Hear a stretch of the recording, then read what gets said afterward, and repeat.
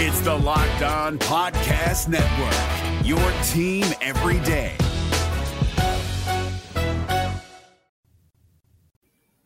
Hello, everybody. Josh Neighbors here, Locked On Big 12 Podcast. It is our weekly crossover edition. To my right, it is Steven Simcox of Locked On Horned Frogs, and then below both of us, but not in our minds and hearts, on par with all of us. They just don't let us put us all across the screen. It is Linda Godfrey of Locked On Pokes. We have a lot to get to tonight. Caleb Williams making things fun and interesting in his transfer decision. We're still talking about that. He is the gift that truly keeps on giving to us podcasters. And then we're going to talk about overtime rules in both college and the NFL. The conversation has been ongoing. And I want to pose a question to Linda and Steven as we move forward in the show and get their thoughts. But first, it's our intro video.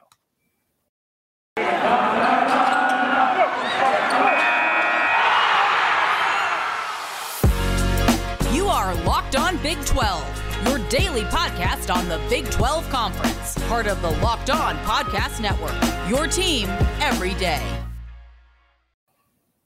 All right, welcome into the Sadness Factory. This is because Steven's TC Horned Frogs are getting curb stomped by Texas. My Washington Wizards blew a 30-plus point lead tonight to the very shorthanded Clippers. No Paul George, no Kawhi Leonard. And my Missouri Tigers came up just short, 55-54, against number one team in the country. And you might say, Josh, you should be happy, but they suck overall, so can't be too pleased. Linda's not too upset. Linda, you're not too upset about anything besides your Twitter conversations tonight, which we'll get to? Yeah, I'm maybe. I do want to say last night there was a terrible car wreck in Stillwater that had AJ Ferrari, the wrestler, and I am forgetting his name. I should have wrote it down. It's Izzy Rodriguez. Yes, thank you. A three-time All-American cross-country runner. And then Casey Dunn pulling, he didn't know who, out of a flaming car. So thankfully everything seems like it's going to be okay, but just thoughts and prayers out to everything, all those families that are dealing with that. Yeah, really, really tough story to see. It was developing last night. And what a weird moment and a great moment, the fact that it was Casey Dunn, offensive coordinator for the Pokes, that pulled both Ferrari. And I don't know if he pulled Rodriguez out, but I know at least he pulled AJ Ferrari, who, if you guys have not seen this kid, this is actually a pretty good time to check him out. This kid is destined for and luckily we hope he still is, an amazing career in either professional wrestling or some kind of amateur wrestling, maybe in the Olympics, or in some kind of combat sport that he chooses. He is an amazing wrestler. Linda, you can speak to this. I mean, what is reigning national champion at 197 pounds, I believe? Yeah, and he's beyond being a fantastic wrestler. He's also, he brings so much entertainment value, which I think is a huge selling point in all of those things that you said. Guys like Conor McGregor that walk around cocky, those guys are universally loved in that sport. So he's definitely got the character of a guy that's going to be very successful in that. His name is also legitimately AJ Ferrari, and he is, as somebody who's Italian, very Italian. And I really appreciate he leans into it too, which is awesome. Also, shout out to our buddy John Williams, Locked On Sooners host. He's dealing with COVID right now. I'm not sure if anybody else in his family is, but we hope he is doing well. And also Jake Hatch couldn't be coming with us tonight. He is busy, but we're really we're uplifting the folks who need it tonight. AJ Ferrari, C. Rodriguez, and also our friend John Williams. All right. Speaking of John, the Caleb Williams saga continues. Today there was a report from On3. I forgot who it was exactly. Pardon me not knowing. Billion Body. There you go. And he said that Caleb Williams has interest now in Wisconsin. So this felt like a situation. I forgot the date is that the kids have to register for USC by, but it's coming here pretty soon. Wisconsin is in the mix. Then Bud Elliott on the Cover 3 podcast had mentioned that LSU, and I think he had said Miami, maybe. I'm not sure. But I know at least LSU is in the mix. So, friends, this now becomes a really interesting conversation because it feels like things are opening up. Steven, I'll pitch it to you here and say, are we just setting up? Is this just still that posturing that's continuing to get him a better deal overall, or deals plural, I should say, at USC, or is there really something going on here in your opinion? No, I think we're at the point now where it's safe to say there's something going on. Now, he could still definitely end up at USC, but if this was a slam dunk, just go reunite with your old coach, get back on the West Coast, play in the Pac-12, I think it would be a done deal by now. And I can't imagine, I don't know what this – here's the odd thing about in name, image, and likeness, right? There's no salary cap like the NFL. So it's really hard to say, this is the best offer that USC could give, because I guess they could at this point say, okay, we'll throw another sponsor in here, or we'll give you X, Y, and Z. I feel like, though, they've sort of said their piece. Caleb knows what's going on there. He's familiar with the coaching staff. He knows what to expect at USC. So as this continues to linger, is he looking for greener pastures? Now, Wisconsin, I think from a football perspective, would make some sense. Geographically, culturally, I would be surprised by that just because, I don't know. I mean, I know he's a West Coast kid and he was at OU. It just seems weird that he would go the Big Ten route. If it truly is just about name, image, and likeness, and they're the team that's willing to offer the most, then good for them. I would think from that perspective, LSU would probably have, the most enticing offer and the best resources if you wanted to go to the SEC. But no, I feel like something's going on here. I really thought that he would follow in Riley's footsteps. And, it would make some sense. The Pac-12 is struggling. He could inject some energy into that conference and that university.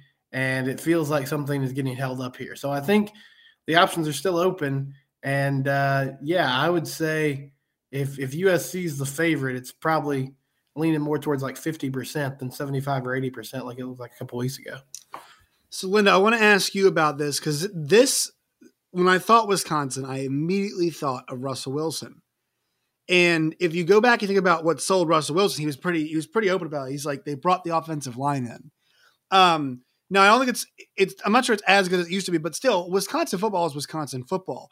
What's interesting about this Wisconsin team was that, if you guys remember at the beginning of the year, the whole thing about Graham Mertz was that Graham Mertz was going to help bring this offense into the 21st century. They'd never had a quarterback like Graham Mertz before, and to some extent, that was true. Now, he was a complete disaster, but Caleb Williams is a guy who brings multiple talents in different areas, much like Russell Wilson did.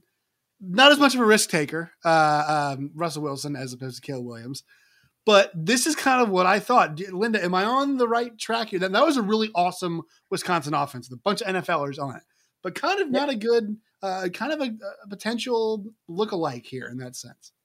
I saw quite a few Russell Wilson comps, on Twitter, people talking about what Russell Wilson was able to do in college, and obviously it's transcended in the NFL. He's on an awful team with a terrible offensive line, which is concerning, but other than that, he's clearly a stellar quarterback. My issue with the Caleb Williams thing, I think we all thought he was going to go to USC and follow Lincoln Riley. I'm wondering now, how much, because there's been speculation that his dad has a lot to do with his decision. Are they butting heads about a decision? Is he looking at coaches that feel like they're going to be there long-term?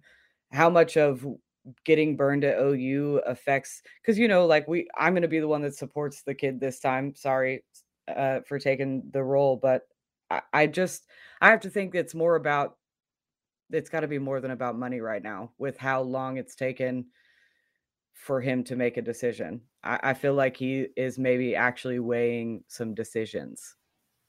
Yeah, I think, and look, as the resident, you guys are not old, but as the resident youngest person here, Watch I'm your mouth. Yeah, I am the youngest person here. That is factual. As the resident youngest person here, I go back and think about myself at that age. While I need some time to make a decision, everybody's different, but usually at this point in time, you have a decision made. And also, the reason why I would say this, and it's a good point you made, a lot of kids make this choice in a shorter amount of time. Now, I know he is a special example, a special case, but do we think the Arch Manning thing is going to be this long, drawn-out saga? I mean, the kid, it's not a saga at this point because the kid's what? He's 15, 16 years old, so he's just a high school at this point, and options are presenting themselves. But, I know recruitments go on like this all the time, but for him, I'm super pro player, but there becomes a certain point where it feels like they're taking this a bit too far. I am all for getting as many good offers as possible, but could this have not happened a little bit earlier in the process? Right? Could we not have been facilitating things a bit earlier on?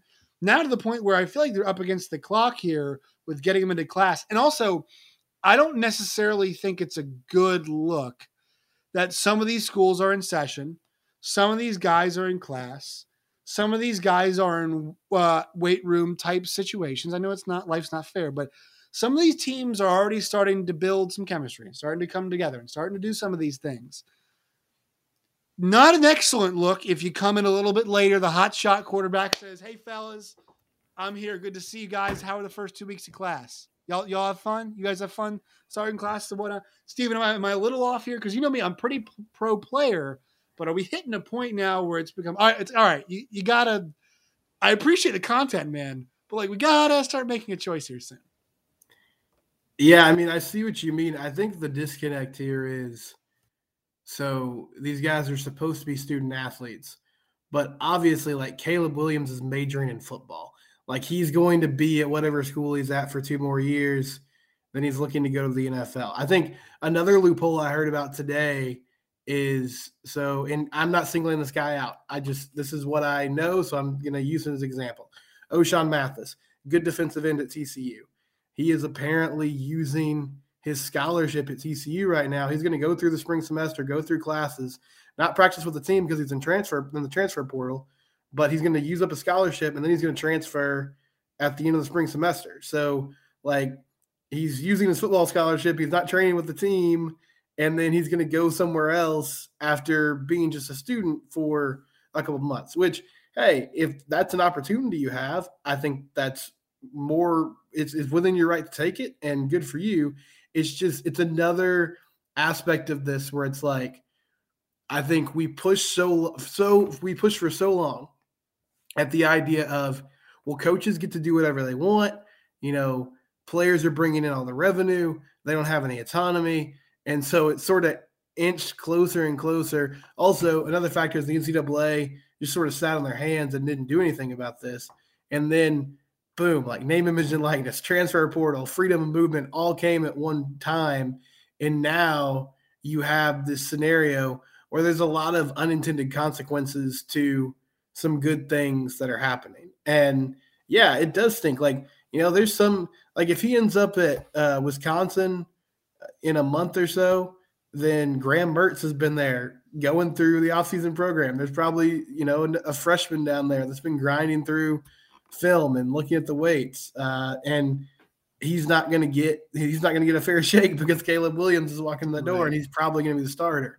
And that is an issue. And there's probably needs to be some regulation here, but I feel like I'm not so concerned about it big picture wise, because I think we're talking about a small portion of, you know, college athletics that wield this type of power, right? Like, yes, I think you're right. I just want to bring this up is that, so like, let's just say he picks USC, right? And I think there's a chance the public perception on him turns because he's got he had a couple of games this year, guys, quite frankly, that were like complete, you-know-whaters. Like they were complete crap. That first half against Kansas was embarrassing. I thought it was an embarrassing first half, particularly for him. Baylor, that was a pretty embarrassing performance. Like they had his number pillar to post. Second half of the Oklahoma State game, Baylor had him seeing ghosts. Oklahoma State, not as much. I think it was a little closer. But like, what if he drops a couple of those off the bat? Like that's good. Like people would be like, so this guy had us waiting for a month. Comes here and shows up.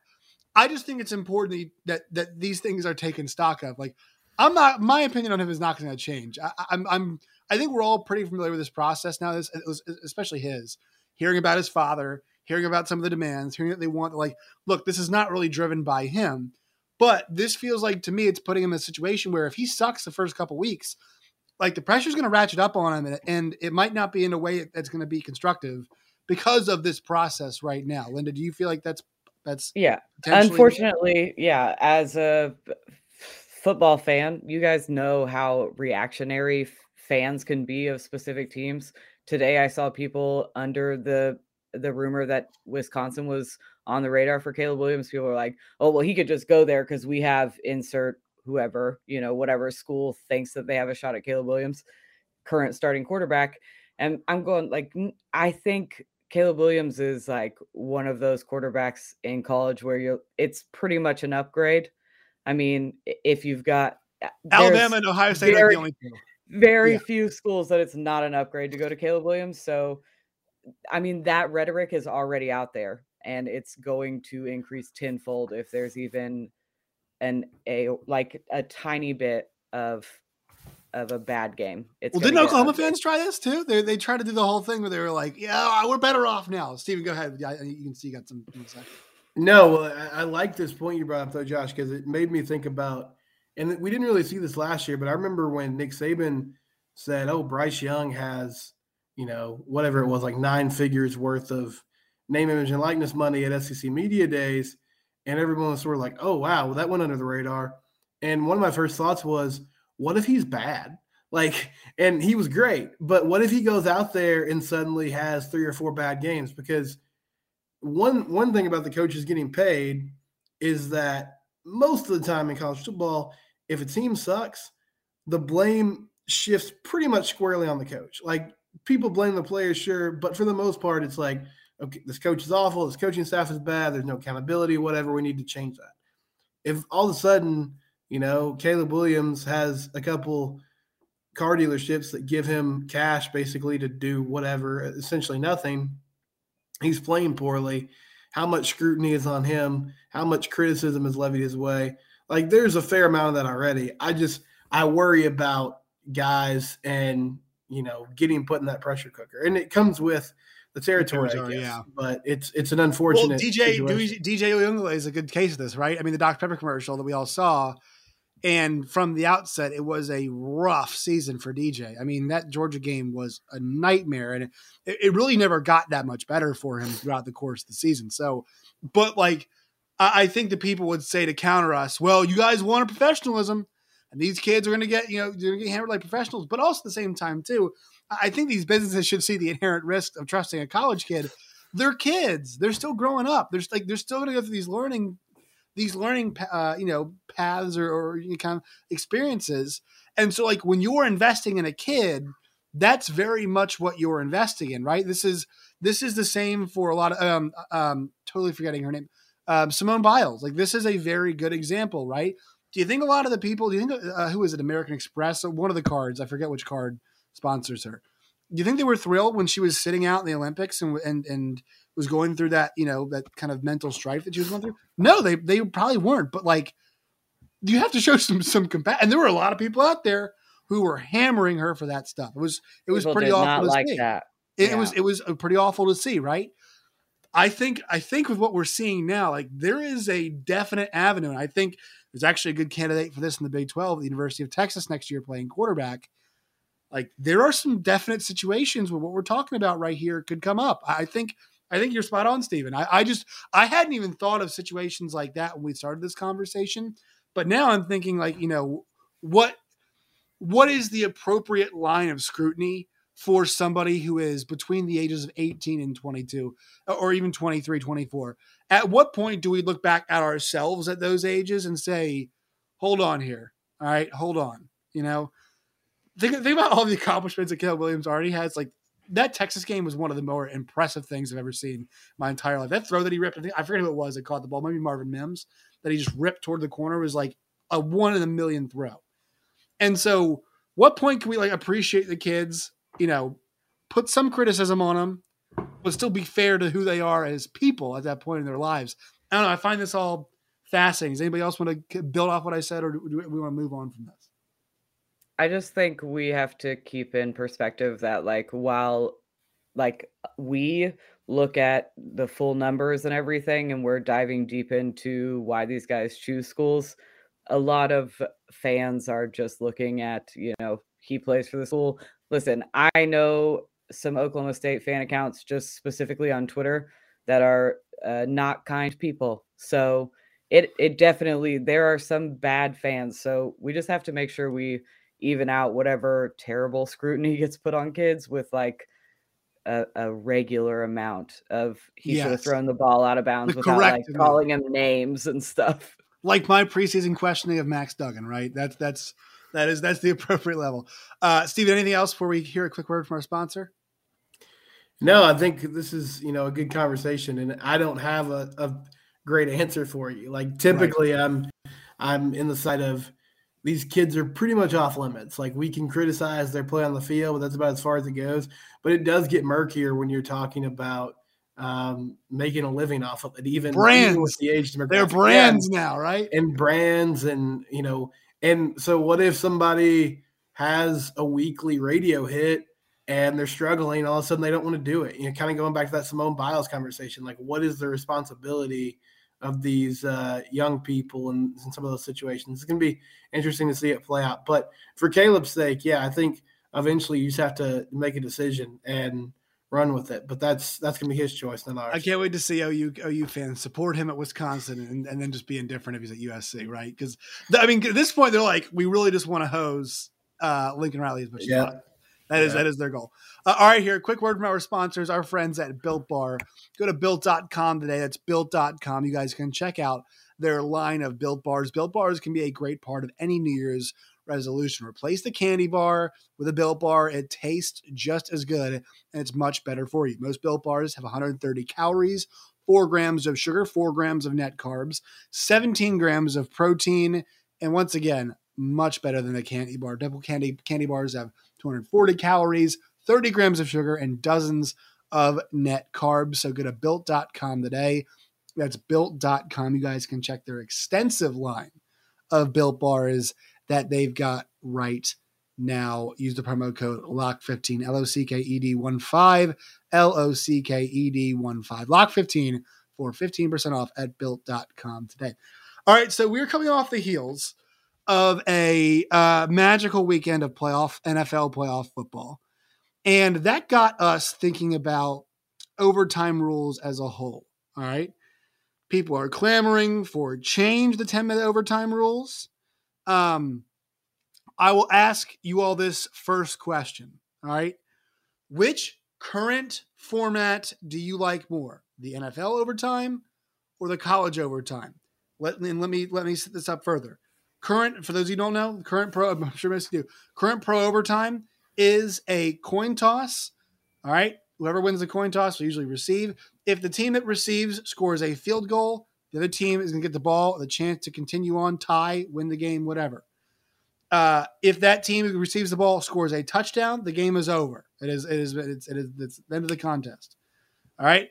In the NFL, I believe if you hit the first overtime ending, correct me if I'm wrong, do they reset or do they continue play where they are? Do we know on this? I think. Sorry, what's the question? Once they hit the end of the 10-minute overtime period, do they continue from where they are or do they reset? Oh, yeah, I don't know. There very often. Now, we haven't gotten there yet, right? We haven't gotten there in a playoff game yet. All right. Well, so I'll research that in a second while I talk to you guys about this. But the college overtime, we all know this pretty well. Each team gets the ball on the 25-yard line. It's also determined who gets the ball first by a coin toss. If you go to a second overtime, you are required to go for 2 after a score. If we reach a third overtime, it just becomes Rock'em Sock'em Robots. You get a 2-point conversion, you get a 2-point conversion, you get a 2-point conversion. Now, so Linda, I'll go to you first on this. Which one would you currently prefer? College or pro? Because actually there is an argument for both, I think, with each team actually getting the ball in college. I think college is, I prefer college. That's the easy answer. Why? Okay, so specifically this weekend when the Bills and the Chiefs played and they went to overtime, the argument for the Chiefs winning that game all weekend long has been that defense wins championships. Well, the defense didn't win the Chiefs shit, pardon my French. The defense couldn't stop the Bills either. My proposal is that we play a game of horse with the kickers and they just keep backing up until one of them misses. And then we just move on. Or the head coach's race. I do have a rule on this. All right. So the captain who lost the first overtime coin toss will either choose to possess or the ball. Let's see. Hold on. That's not what I wanted in the end here.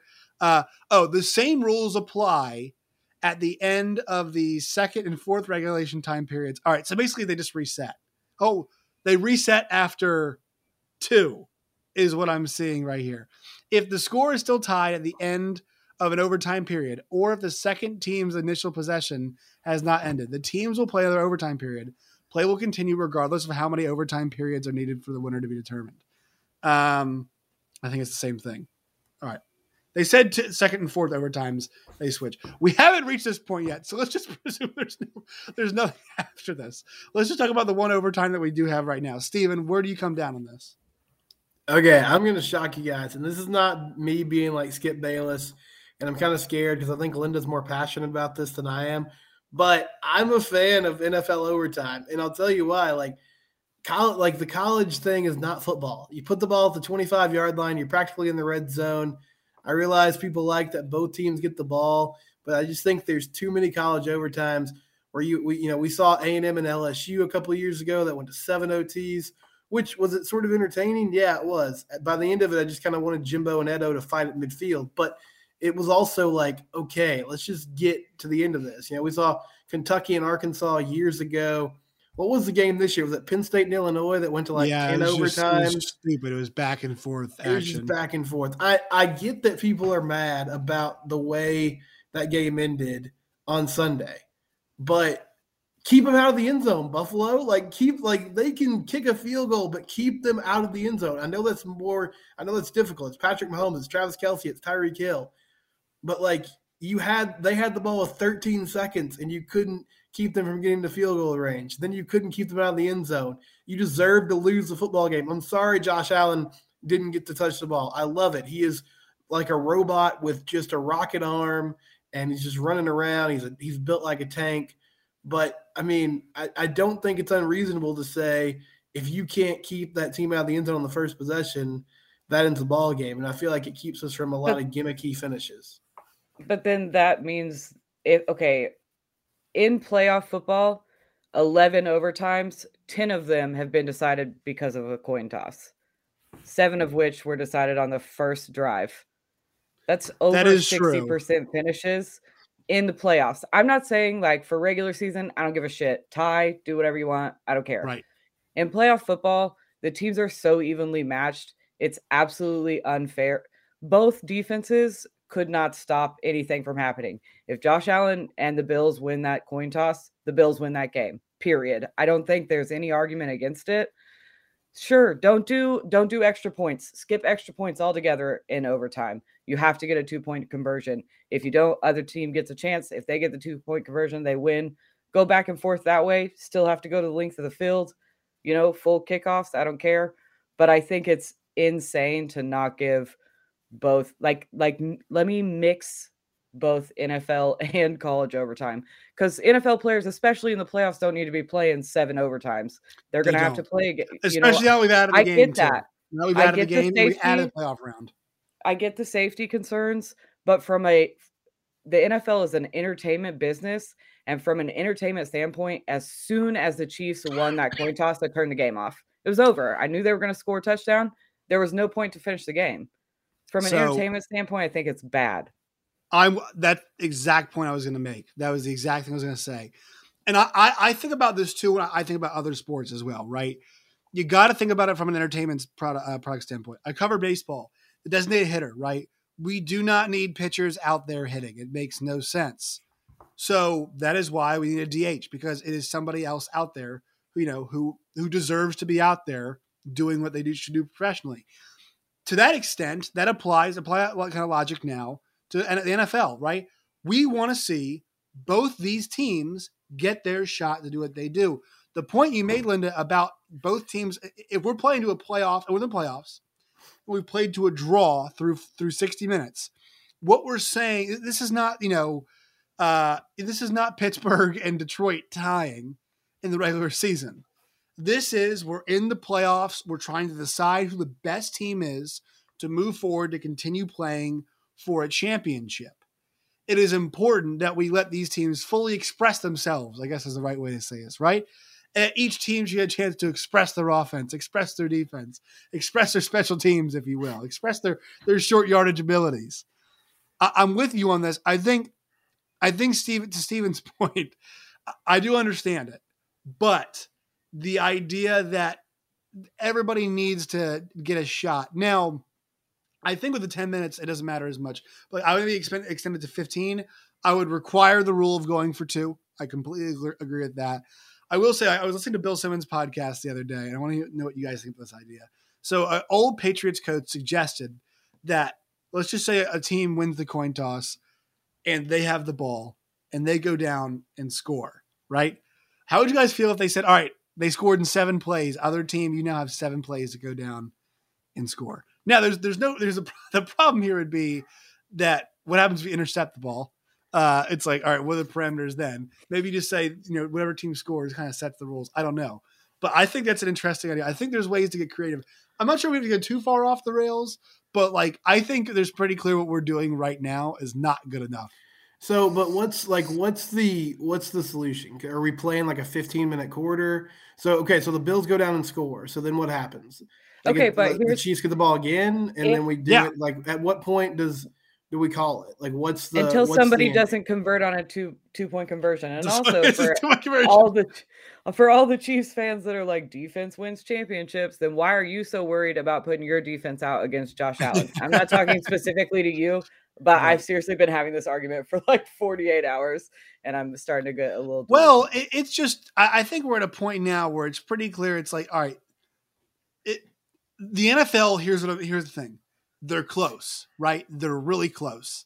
Like, if you take out the heads or tails at the beginning, if you actually don't even take that part off. If you just have the heads or tails decide who gets the ball first, and there is somebody gets the ball second, it's fine. We're actually okay, right? They're a lot closer than college football, who has been like 25. Next time, go for 2. Now we're just going for 2. It's like, this is not football. This is horseshit, is what that is. Like, did you guys watch the end of that Illinois game? That Illinois-Penn State game was horrendous because they were just running the same plays repeatedly. You don't have that many 2-point plays. It's at least my understanding. Like, you don't have like a bunch of 2-point plays that you're running. Like, at some point, you're like, I guess we'll just try the A-gap run. Like, is that what we're going to do right? That's what we're going to do right here. Steven, no, I get it. I just my thing is, and I understand, Linda, it's a very good point. And I saw that earlier this week. That's like 60% of the time, the team that wins the coin toss wins the game in these situations. I just don't think it's too ridiculous to ask the defense to keep somebody out of the end zone. Like, I feel like that's a decent benchmark. And from the entertainment standpoint, like, that game was on for almost 4 hours. I mean, it was a good game. I don't really feel like anybody's saying, oh man, I really missed out on a lot of Bills Chiefs. Right. I need to watch 60 Minutes. Like, they had a good feature on whoever snitched on Anne Frank last week. There's some other good stuff, I feel like, on that show. It was a great weekend of football. I'm not going to be upset if they adjust the overtime rules. I just think the NFL rules are okay. I can take okay. I just think I had a lot of people tell me like, well, rules are rules. Yeah, no shit. Well, we changed them in 2011. I'm just like, they're better than those rules. But like to insinuate that because it's a rule, it can't ever change. Like, we don't add or change rules in the NFL every offseason. Wasn't all I saw all season was people complaining about the taunting rule. And now I just want to go back and be like, rules are rules. So like, are we shocked? I'm shocked they didn't give Tyreek Hill a penalty. Yeah. Wild. Like, giving the peace sign to a guy that is ahead of you is 100. Now I'm 100% okay with it, but like, it is 110% taunting. Like that, like that has been taunting all season long. Once again, as a Chiefs bettor, not upset, not mad. They didn't call that. But yeah, that was an interesting move by Tyreek Hill. So to the oh, go ahead, Linda. I just want to say to Steven that I agree that the defense, like, I'm not saying that the defense didn't blow the game. I just also can acknowledge that overtime rules, in my opinion, are trash. No, I get it. I feel like it's an imperfect system. So if you're asking me which one does it better, I think it's the NFL. But I'm fine with giving the Bills another shot to have the football. All right, so because that's one thing. It's like it's going to be imperfect anyway. I guess any way you look at it, but like it could be functionally fine if we just change the rule and say, all right, you get a chance to respond. You know what I mean? Like whatever happens with the offense, the team that was on defense first gets a chance to respond. That's how it's going to work.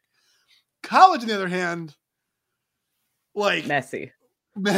So, couple things. I understand not wanting a 7 overtime game.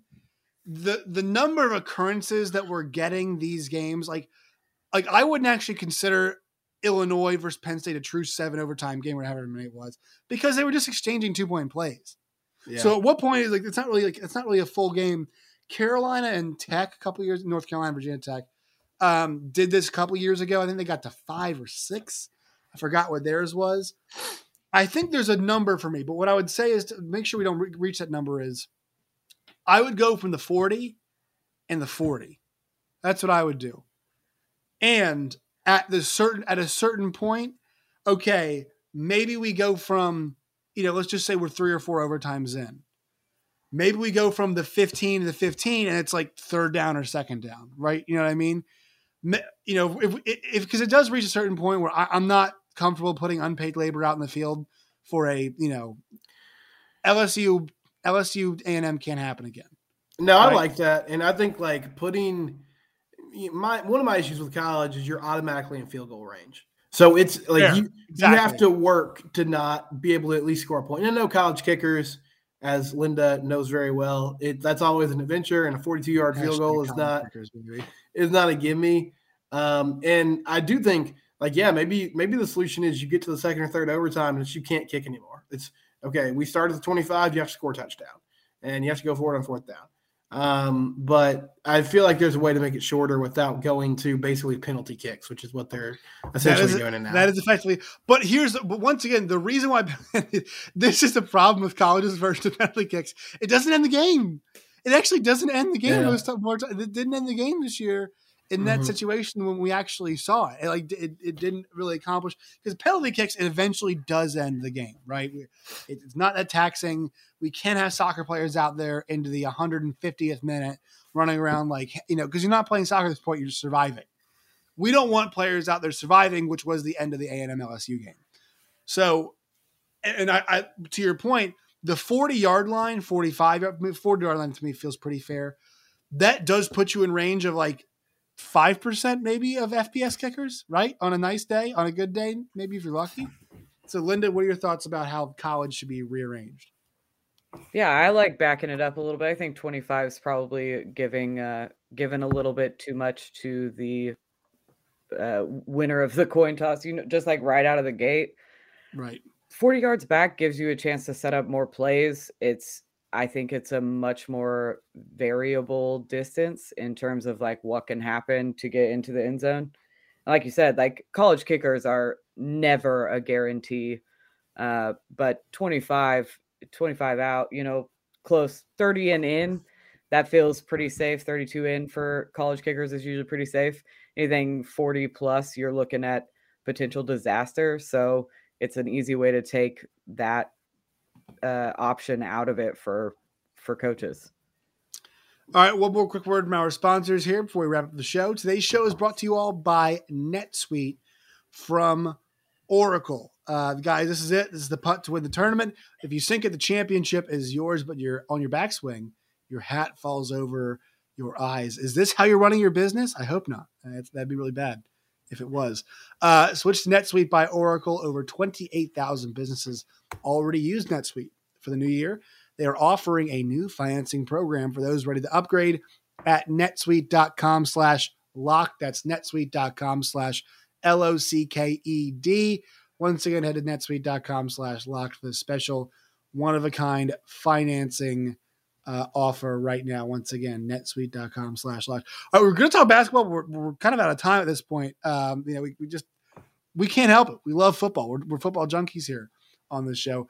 All right, to wrap up, Steven, give us your championship weekend picks in the NFL. Who is going to be playing in the Super Bowl? Ooh, yeah, I'm going to take Chiefs-Niners. I really like Cincinnati, and I'd love to see Joe Burrow get in. I just can't see that Bengals offensive line holding up the way it did against Tennessee and them pulling off another victory. And San Francisco LA will be interesting. I want to see Kyle Shanahan in that running game against a team that can really stop the run. But, yeah, I like San Fran. They just kind of feel like a team of destiny right now. Linda, go ahead.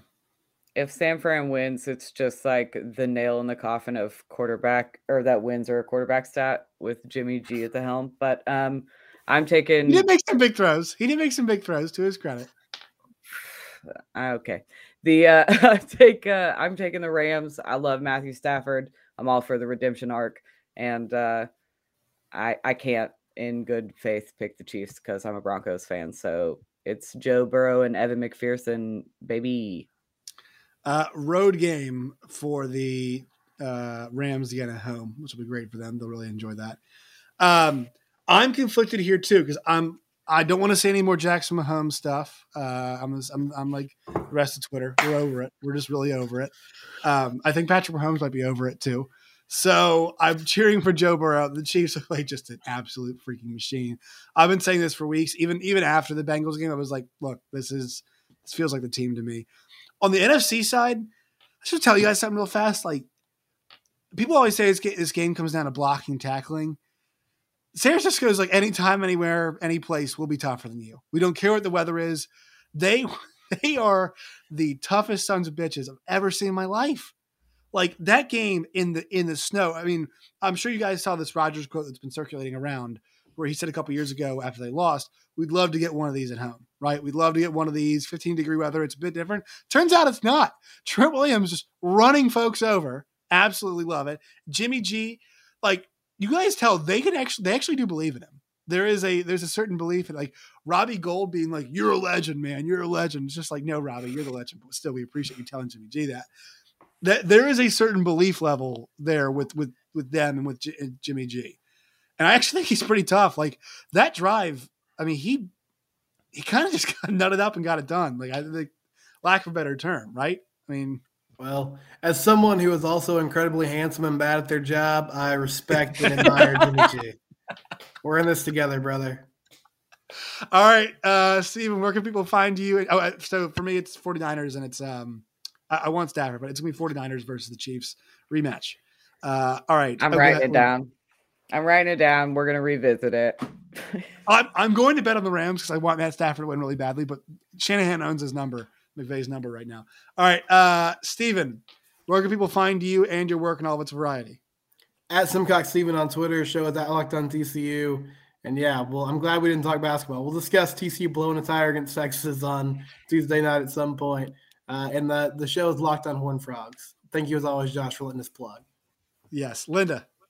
You can find me on Twitter at Lindellians. I promise I'm not always this aggressive, and it's Locked on Pokes on all your podcasts. We like it when you're this aggressive. This is like the most rogue group of the Locked on. This is the rogue group. Yes, this is the off the tracks group. It's great. All right, you guys can find me on Twitter at LOBig12. That's the show. You can find me personally at JoshNeighbors_. You can find us on YouTube and wherever you guys get your podcasts. Look up Locked on Big 12. Please hit that subscribe button. Send us your hate and like the show when you send us your hate in the comment section below. All right, friends, until next time, as always, stay safe, everybody out there right now. Hey, Prime members, you can listen to this Locked On podcast ad-free on Amazon Music. Download the Amazon Music app today.